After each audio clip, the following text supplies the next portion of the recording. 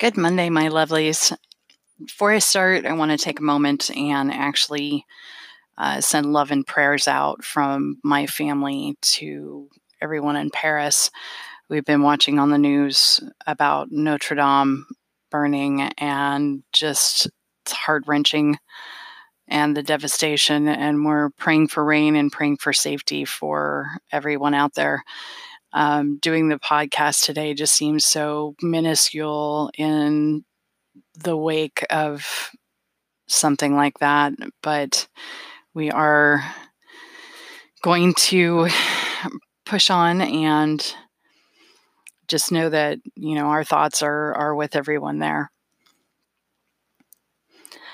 This is week 3 for the month, which means gaming and tech. And I've got a very special guest with me today. First, though, a little bit of backstory. Whether it's card games, board games, tabletop, RPGs, MMOs, LARP, you name it, I've played it or run it. I love gaming and I've always wanted to design my own. When I went to complete my schooling at Full Sail, I had several goals and had decided that my master's was going to be mine. It was just for me. I'd been a working freelancer for more than 20 years when I went back and got my bachelor's degree. I wanted to apply for a job with Leica in Oregon and needed the piece of paper, so I completed my 4-year online in about 2 years, I think, in my late 30s. And then I had gone for visual communications and specializing in digital design. So it was easy because I'd been doing it for so many years.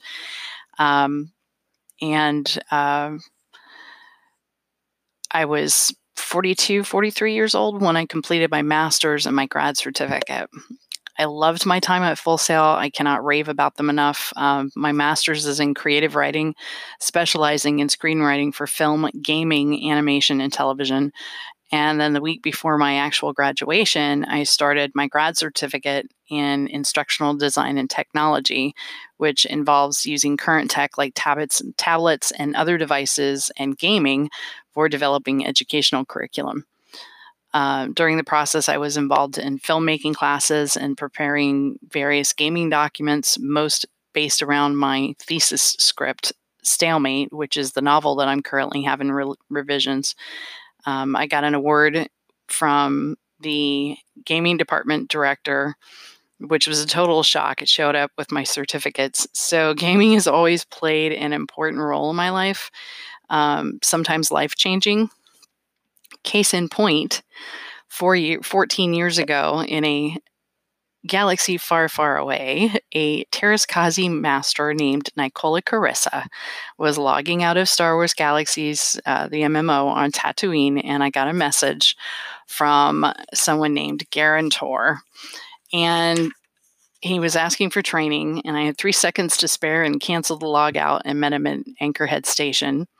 He was living in Arizona, and I was in Florida at the time, and we talked till the server shut down at 7 a.m. 3 months later, we met in an airport in Tampa. 14 years later, married over half of that, we still game together. So my guest today is educator, linguist, and soon-to-be author Val Michael Salvaggio, my hubby. Say hi. Hello. How are you today? Doing awesome. Thank you for doing this with me. Really casual. Absolutely. Been looking forward to it, and I'm hoping this is the first of many conversations. I know we've been talking about doing a podcast, something like Coffee with Panda, for a long time now. Yeah. So this is our week 3, and I kind of already gave everybody the background on what my experience with gaming and tech was, or at least my gaming, and that we had started out in SWG, and I think we talked last night about Guild Wars, and then WoW, and then Eve, and then City of Heroes, and Rifts. Many others. Yeah.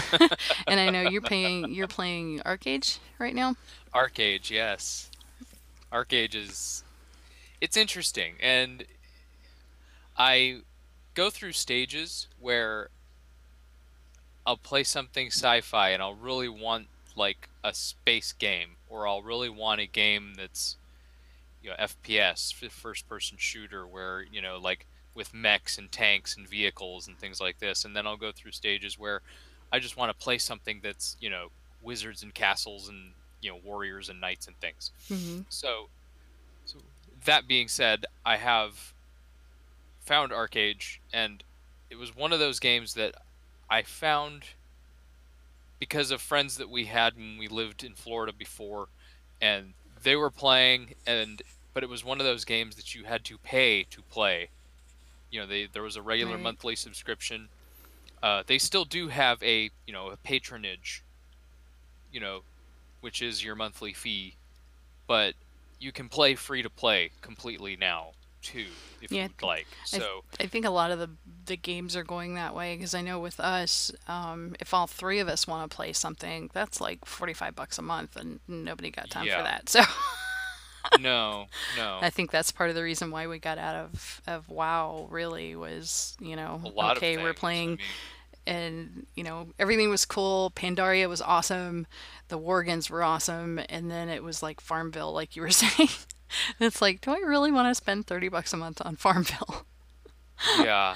So It did get to that where if you didn't have knowledge of the dungeons, gear to match, and just, you know, if you weren't the kind of person that had common sense for, figuring out what the layouts were and strategy. what the boss fights were and had the gear for it and, knew what you were doing when you were there, where you weren't the guy standing in the area of effect damage getting eaten alive while, two warriors are trying to get healed by clerics or something. Mm-hmm. You know, if you didn't Pulling know a the Leroy fight, Jenkins. yeah, if you didn't know the fight, they didn't want you in their group. Yeah. And it wasn't, and that's not so much an elitist attitude. That's just we want experienced people, and if you're not, then you're kind of out of luck. Yeah. Well, I think a lot of it too is, we all have busy lives and work schedules, and so we have limited time when we do get a chance to get in game, and we don't want to waste our time, you know, 3 hours looking for group or waiting for everybody to coordinate one time to get in to be able to go run a dungeon or something like that. And I know you early on with WoW had computer issues, so you know if Oh, they trying to run a I dungeon was was I really was hard for you because you I wouldn't be was able to heal lucky to get people. 10 frames before we upgraded my system. Yeah. So Now not so much. I so can you didn't pretty jump in on the much dungeon stuff because you didn't want the whole party to get wiped because you weren't able to heal everybody. I just couldn't pay attention when the screen is like half frozen, Yeah. And if I'm the one that is supposed to be casting the heal spells, then that's like the last person you want to have lag issues, Yeah. So I you know. ended up being the more of the PvP person and running the dungeons and stuff, and I know you were more the explorer, adventurer, quester, running around doing all the quests and stuff. I ran all my dailies all the time, and I did actually PvP. In fact, with WoW in particular, the only gear that I had was a full suit of like top tier PvP gear Yeah. But that was because dungeon running and stuff. That wasn't dungeon. That was that was the PvP only. instances. The It had instances. stats for standing up against players, not against, the environment. Hmm. Yeah, because they set their gear up that way. You either had dungeon and PvE gear, and then there was a whole nother I think two stats that went towards you being able to take damage from players and also dish out damage to players. Yeah. See, So you've always been. This is kind of the difference between the two of us. Is my brain does not hold all the information that yours does with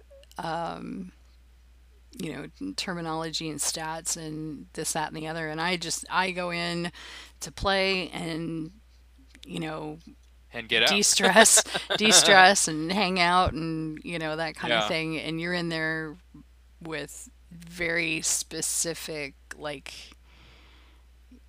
very specific goals and very specific, like you just said with your armor and how you do stuff. You're very systematic about it, Uh-huh. and that Very is technical. definitely not me. But one of the other things that we love doing is Minecraft, which I actually got into first through Full Sail because it was part of the graduate certificate, instructional design and technology graduate certificate, which was using current tech and gaming to create educational curriculum. So I got in, and then I got you or Bella in next. I think I got you in next, and then Bella we added later. Yeah. And we did the single players and the multiplayers servers for a long time, and then went to Realms. And now we play on Block Hermit occasionally, but they're getting ready to do the 1.14 upgrade here probably in the next couple of months, I would think, with the way that they're talking about the pre releases. So I'm kind of hesitant after we did that huge build to do anything huge again until we go ahead and upgrade because I'm hoping that'll be I want to see it progress further, but it's hard when you're on a server where you can't just upgrade the server to whatever the next release is. You have to kind of just start over. So, Hmm. Well, it's like when we got it onto Block Hermit, when we got onto the one that we could all play on and together, they were notorious for building big projects. oh my gosh, they were huge. And Apollo alone. I mean, Was Apollo awesome. alone looked like, Cape Canaveral. I mean, it was amazing. Yeah. The rocket going, like it was ready to get launched into space and everything. It was massive. Yeah, just the Newtown hub and all that just was But so we put impressive. together that castle. I mean, granted, it was the bare bones of the exterior of this castle in about 2 weeks. Yeah, probably less than that. I think the majority of it we Yeah. did in And then probably I just continued 6 to days. work on it off and on, like several days a week, working on you know, the terracing and the catwalks and everything, and working on the detail on the outside of the structure. And Or working portcullis. then when oh yeah, Redstone. the redstone functional portcullis and everything, That was and cool. In my which did treehouse, work. Endor, It actually functioned. Yeah, it actually worked. treehouse village. And then when they updated to the 113, I think it was 113, with the water Yeah, mechanics and everything, yeah. they could not update to that without Resetting wiping everything wiping the basically. server, resetting everything, and making you basically start from scratch, Yeah. except for Well, we also had the the one Norwegian area too, that whole the one Scandinavian oh feel. the I that was the one part I wish I could have hung on to. Yeah, Honestly, I would have been with the fine if ships I'd and just been everything. able to hang on to the Viking longhouse. Yeah. Well, I built the And that would have longhouse, and it been fine. really wasn't that big of a deal, except for the roof. The roof on that thing was insane. Oh That took yeah. me a little bit. That was math. Well, it was definitely, Which, speaking designed of, designed specifically, with a particular shape in mind. So having done that, uh, it took a lot more calculation to get it just right the way you wanted it to look. yeah, So, I think there was only mhm. one time where I had to redo one section of it, but for the most part, I had it plotted out, you know, pretty good. Especially considering I did that part last. But speaking of math, it was actually when I got Bella, my daughter, into it. Her multiplication tables went through skills went through the roof. And that is actually part of my degree program was being able to use gaming for education. And I know that most educational institutions now they focus on facts and information. It used to be rote memorization a lot to pass tests, and the tests are inaccurate as far as I'm concerned with evaluations of who and what the student can do. Yeah.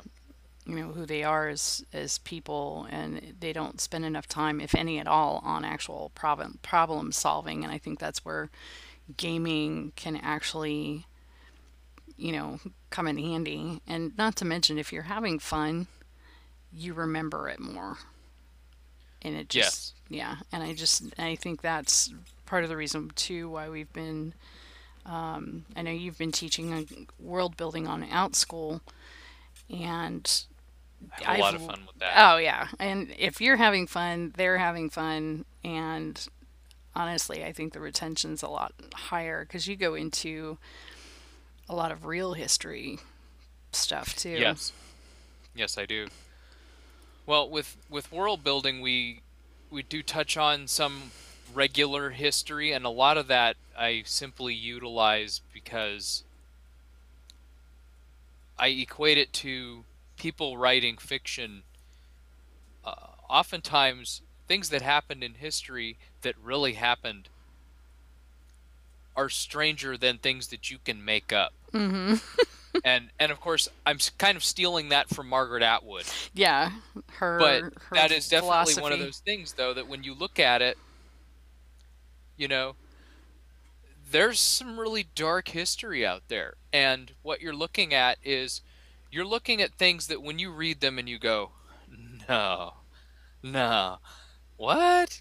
And but there's just some really interesting stuff out there. And when you look at, I mean, lots of different places. When you look at, you know,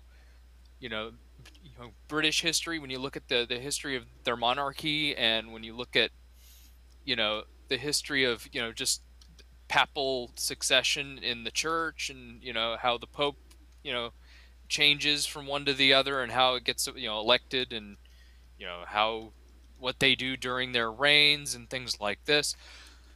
And like that period in history where the seat of the head of the church was in Avignon, France, it was in Rome, and it was in one other place too, I can't remember. But at one point the seat of Vatican authority was Avignon, France. And that is completely strange because, the primacy of Peter is one of those things where you have, the Bishop of Rome. The term "Rome has spoken, the matter is closed." Okay, well, they didn't say Avignon has spoken. Yeah. So, but at one time in history, you had three different places all vying for this authoritative ability to say, this is how we're doing this. And Avignon was one of those places, along with Rome, and I can't remember what the third one was now. I'll have to look. I was But saying, I know that's gonna bug you. You're gonna be looking that up. no, I'll let it lay there till later. But I Yeah. mean, but yeah, it's definitely one of those things where, history's strange, Well, and within our own history, pertaining especially to gaming, what's one of the earliest? I'm going to kind of shift gears back to topic. yes. What's the one game, looking back, earliest memories? What are some of the earliest games that really influenced your interest, and what really sparked, early on, whether it's like a board game or a video game, or Oh, um,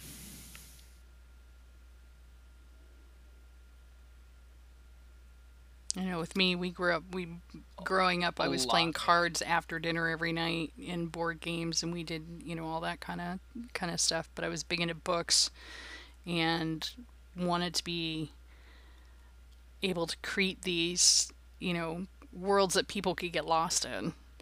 And so that's kind of what led me to playing video games and different Would you things say later. Myst is along those Oh, lines? yeah.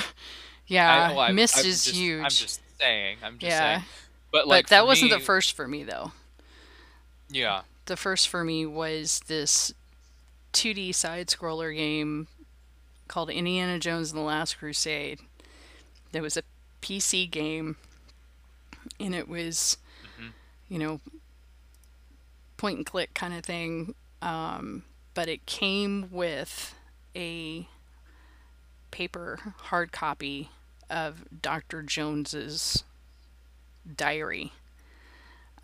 Just this, didn't the inside pages were made to look old, and it had his drawings and sketches and stuff in it, and I was just completely enthralled with the because I loved the movies, and being able to have the book in my hand and see the kind of connect with that physically, not just through the storyline in the game, which the storyline in the game went right along with the movie practically word for word. So Hmm. if you're like me and you watch a movie and you remember most of it, then the game gets to be easy.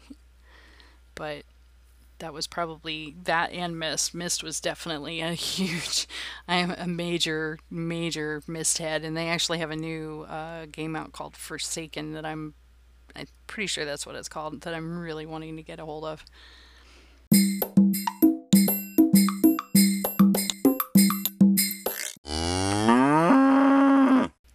For me, honestly, like if I had to look at everything I've ever played on PC, because I don't typically play a lot of console. I did when I was a kid, and I did when I was probably between the ages of 10 and say 14, maybe. I would say Uh, Bella's when I probably had happy she doesn't have when to I share had it.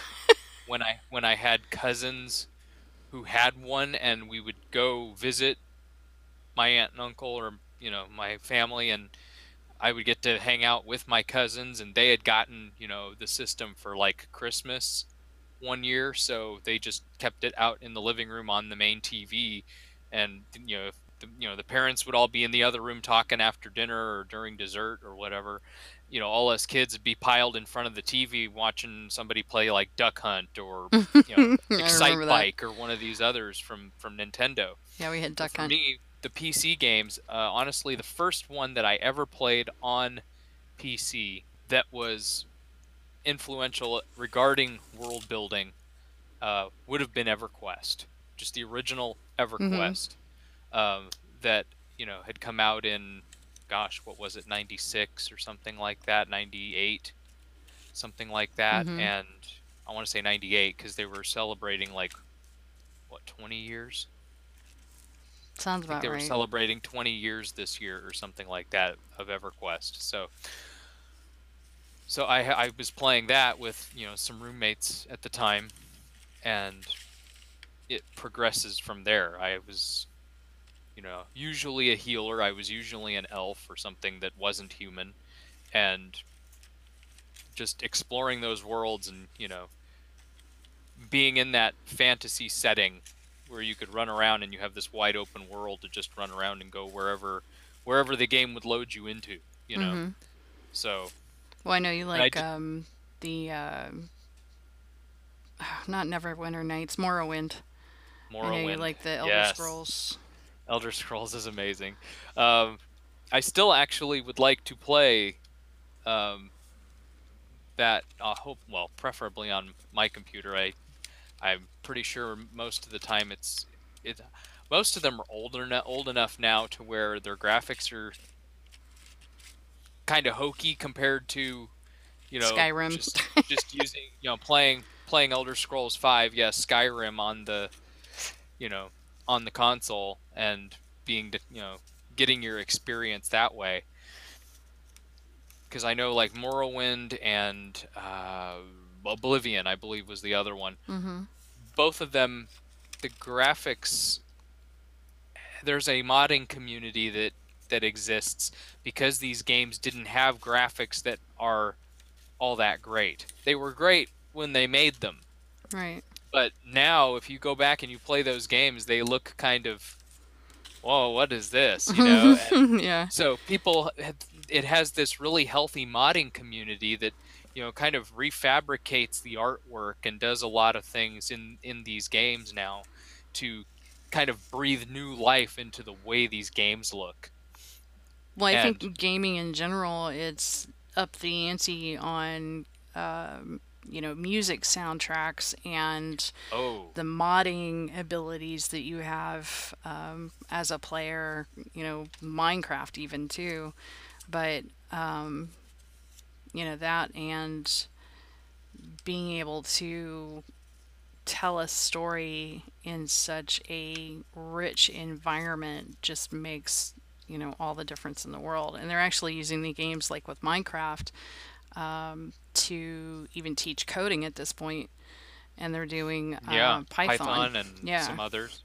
So Yeah. just the benefits of gaming in general for students. Now I'm not talking, Grand Theft Auto and some of these other really horrific games that just don't need, they definitely the kids do not need to be playing that kind of stuff.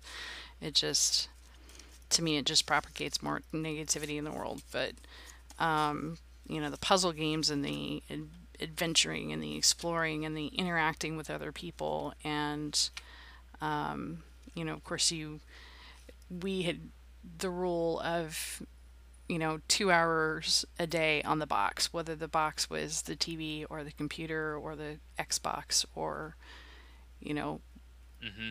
it was adventuring and exploring in real life was more important than gaming. But I think with Yeah. the newer generations in particular, there's a lot of that going on to where they're not getting outside and they're forgetting their social skills and they're doing and they have more anxiety and they're more stressed and they're losing Hmm. parts of their skills processing. And I know one of the games that I was really impressed with that came out a few years ago was a game called Never Alone that came out of the Oh, Pacific that one was Northwest. beautiful. That's actually started out with the Inupi Indians up Pacific Northwest, Alaska, I think. And Yeah. it was the tribal elders were having a hard time Teaching their getting, heritage. yeah, their oral history was being lost because the kids weren't interested.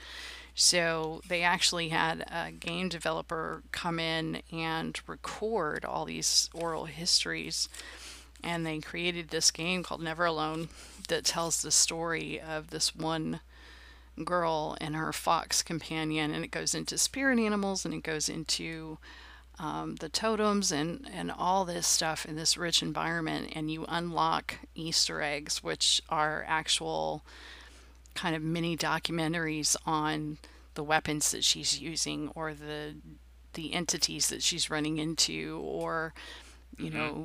regular everyday tribal life, and they're actually using that to teach the newer generations and pass on their histories through that. So just gaming as a tool for education I think is just so huge. But I remember stuff from games that I played years ago, and Oregon it's Trail. oh yeah, and if it has any kind of educational value to it, I remember that because I have all of my senses, you know, immersed, you know, the soundtrack and the visuals and the storyline engaging me and interacting with the NPCs in the game. I remember that stuff.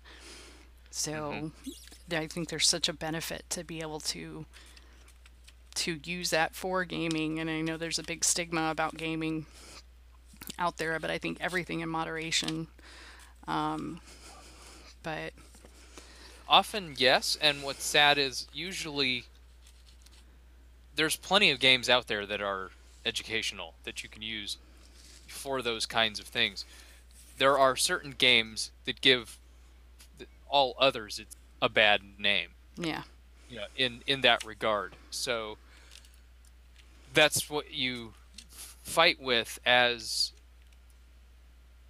somebody who's trying to be an advocate for gaming for education or gaming and tech for education is you know there's so many things that you can do with the best example right now I can think of is something like Minecraft, where I have built, for all intents and purposes, what is a Roman villa Mm-hmm. in I Minecraft. remember that. And It was on the it's multi-server or yeah, multiplayer server. yeah, and it is I did the winery, it is the breathtaking. vineyard.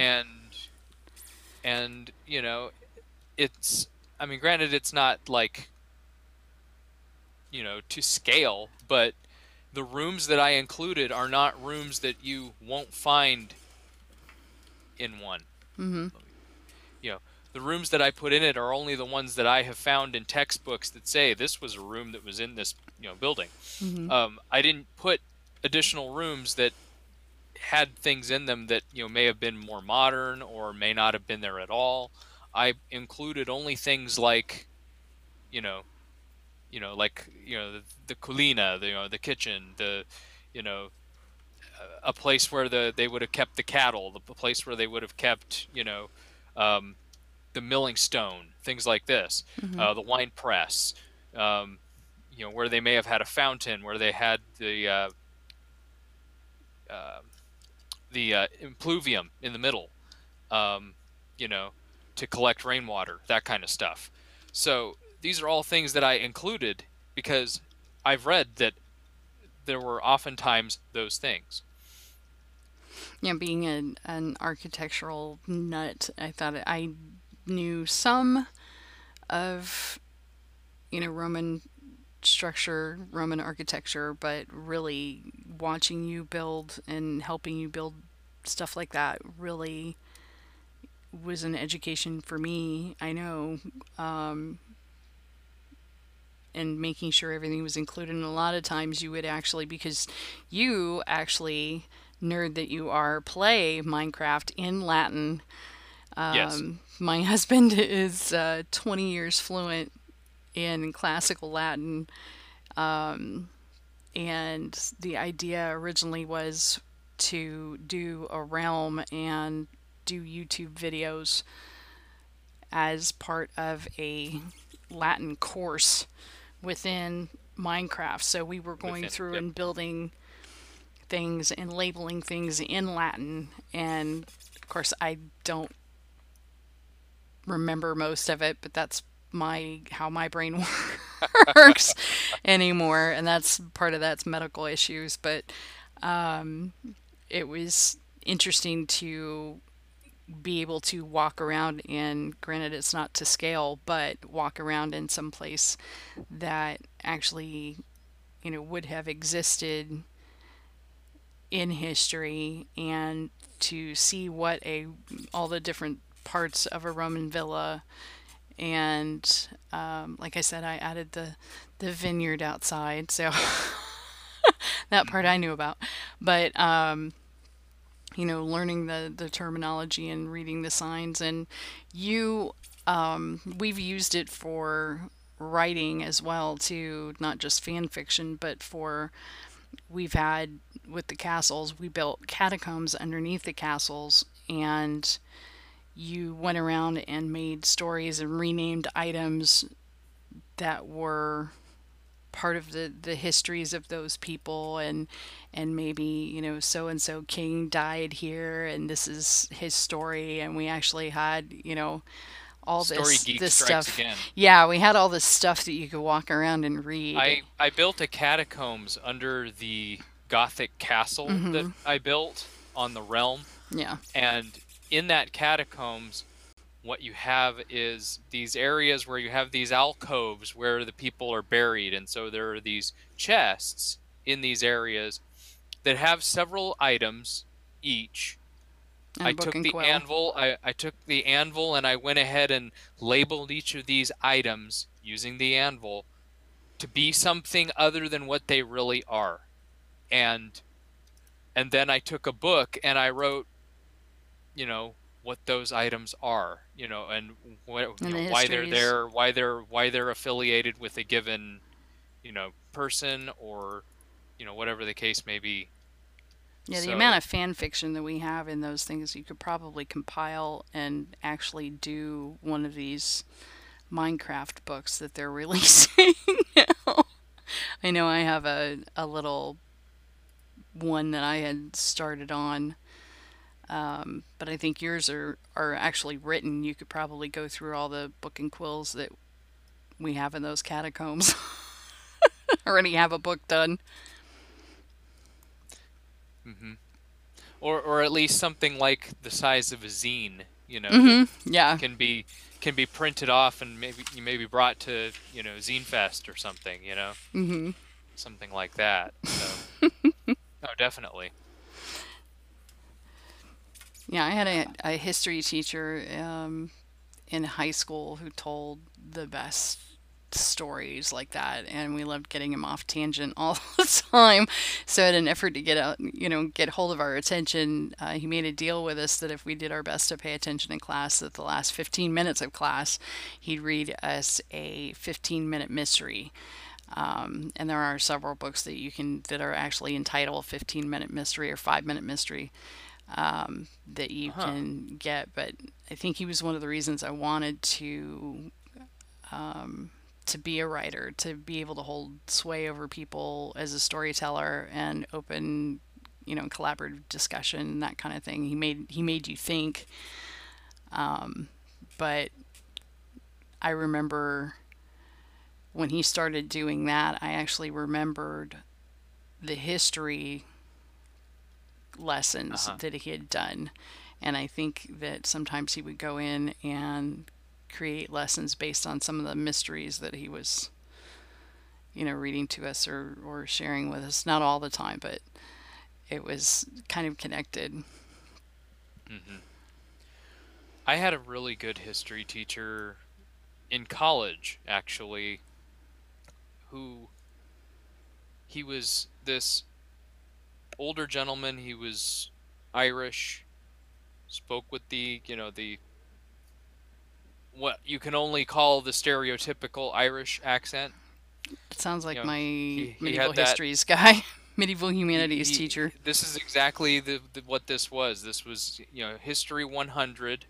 So it was like Mesopotamia through the Middle Ages. So we would get to these points in history, somewhere between 6 or 700 CE and on, you know, down towards, the 11th or 12th century.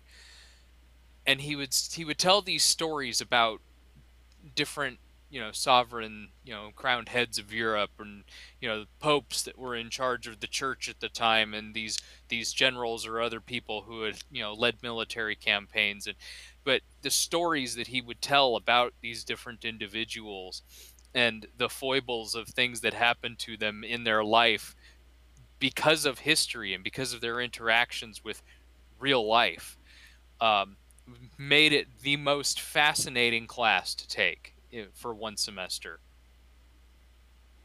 Yeah, my medieval humanities, we had an instructor who came from the university lecture mindset in Dublin, from Dublin, Ireland. And it was one of those where Ah, you could ask questions, but it was afterwards, and it was, you were there to take notes and listen. And, we had the little micro tape recorder because he wouldn't slow down for you. You can ask a couple of questions at the end of it, but it was very much a collaborative thing where everybody get together and compare notes. And we knew who hadn't taken notes and who was there just to kind of mooch off ours, so we avoided those people. But we would get together and, okay, I've got this and this, okay, no, I missed that sentence. And we would compare notes and everything. But you know being able to have access to all of that now and really see, with technology, really see his history come alive with, these 3D tours of museums that, I don't know that I'll ever get to go to the Louvre, but I can go online and I can do the 3D walkthrough that they have. oh yeah. And you can get up close to, probably closer than you'd be able to get up to in person, to, all these works of art. And that's, I think, one of the biggest things that just is soul crushing with what happened today with Notre Dame catching fire. And Yes. they have a 3D walkthrough of Notre Dame online, and Notre Dame was actually on our side trip list for when we were planning the trip in 2013 to go to Nantes, France. Paris was our Hmm. side trip because it was only 2 hours from there. And Yes. just the thought of not being able to see that, and I know that they have plans to rebuild, but I know that Yeah. the amount of water that they've been pumping in there, and the fire damage, the smoke damage, and I just don't know what's, going to be left. So with technology and the ability to have, scanned all of these things, and it's kind of like being able to scan the library at Alexandria, Hmm. and having a resource, having a copy of that, wouldn't that have been wonderful if we could have done that? They're able to 3D scan scrolls that they can't physically even open and decipher stuff now. There was a They have a news kind of article not too long like ago that did X-ray it. style technology out Yeah, there that allows them to I think it's kind of uh, like an MRI. like spectrograph a all of the letters that are on a scroll that's otherwise rubbed off, and they can piece the writing together from this image that they've created using this other form of spectrography, I guess, or Well, whatever you I want know to call it. the some of the scrolls were charred and weren't. I'll have to look up the article now. This is probably about a month ago that I saw it, but they had these scrolls that were so charred that they literally couldn't even handle them without them just Hmm. falling apart, and they were able to Crumbling actually apart. Yeah. 3D scan all the way around and be able to decipher stuff off of it, so that being able to capture that history, and the Vatican libraries being you know online, or I know some of the collections, not everything, I'm sure, having the ability to do a walkthrough in a gallery or in a museum halfway across the world without leaving your desk. Just being all the Hmm. resources that are available to us now because of technology. Even when I was in high school, I've got one, literally one shoulder a little bit lower than the other because I had a backpack full of books that I carried around all the time. And my mom Hmm. still gets me gets on me about it, carrying bags that are too heavy. But the ability to have all my reference material, on something like an iPad, and then having the books that I want in print, because I won't ever get rid of my print books. No. You and I both, and Bella. I think half our moving van when we moved from Florida to Kentucky was all books. But Yeah, I think so. and we're still getting them. We get, when we pass one on, we end up picking up others, like with the book fest on Saturday. I know I brought home a couple from there. But just technology opens so many doors, and I want to see it used in conjunction with books and with other materials, kind of like the augmented reality games where you're absorbed, you're immersed into it, and using that for educational purposes. That's one of the things that I'm going to do with Stalemate, my paranormal thriller. Is I've got a lot of historical stuff kind Hmm. of woven into that. Part of the 100 Days project that I'm doing right now is artifacts that are real museum pieces that I've been scouring through books and the internet for, that I'm doing 100 sketches so that I have those for my protagonist's father in Stalemate to add as a richer environment. And that is a direct result from the Indiana Jones and the Last Crusade 2D side scroller game that I was talking about. That's a direct influence, is being able to have Gustav's journal in your hand and have a video game, an iPad game that is historically accurate information embedded in this fictional landscape, and having this piece in your hand that you can interact with, and make it more real. So, but I think that's kind of all I was wanting to touch on for this first. We kind of loosely touched on gaming and tech this week. This is the first time that I've had a guest on my podcast. Always a pleasure. I'm slightly biased though, because you're my husband. So Well, you would hope so, right? But thank you guys for listening, and trying to think. Next week is projects and prepping for the next month, and then we actually have Sunday's Easter Sunday. So. Yeah, and then we have Sunday is actually brown coat bowling for us. There will be chocolate involved, and so we might get to record Sunday night for that. But I will certainly be dragging Val in occasionally for the podcast, and who knows, maybe we'll start a coffee with Panda podcast eventually. Now that we've got the tech figured out. But thanks everybody for listening, and hope you enjoyed it. And thank you for having me here. Talk soon, of course. So till next week, may your days be magic and brightly blessed. Live kindness, practice gratitude, and get going. You've got this. Be well and take care.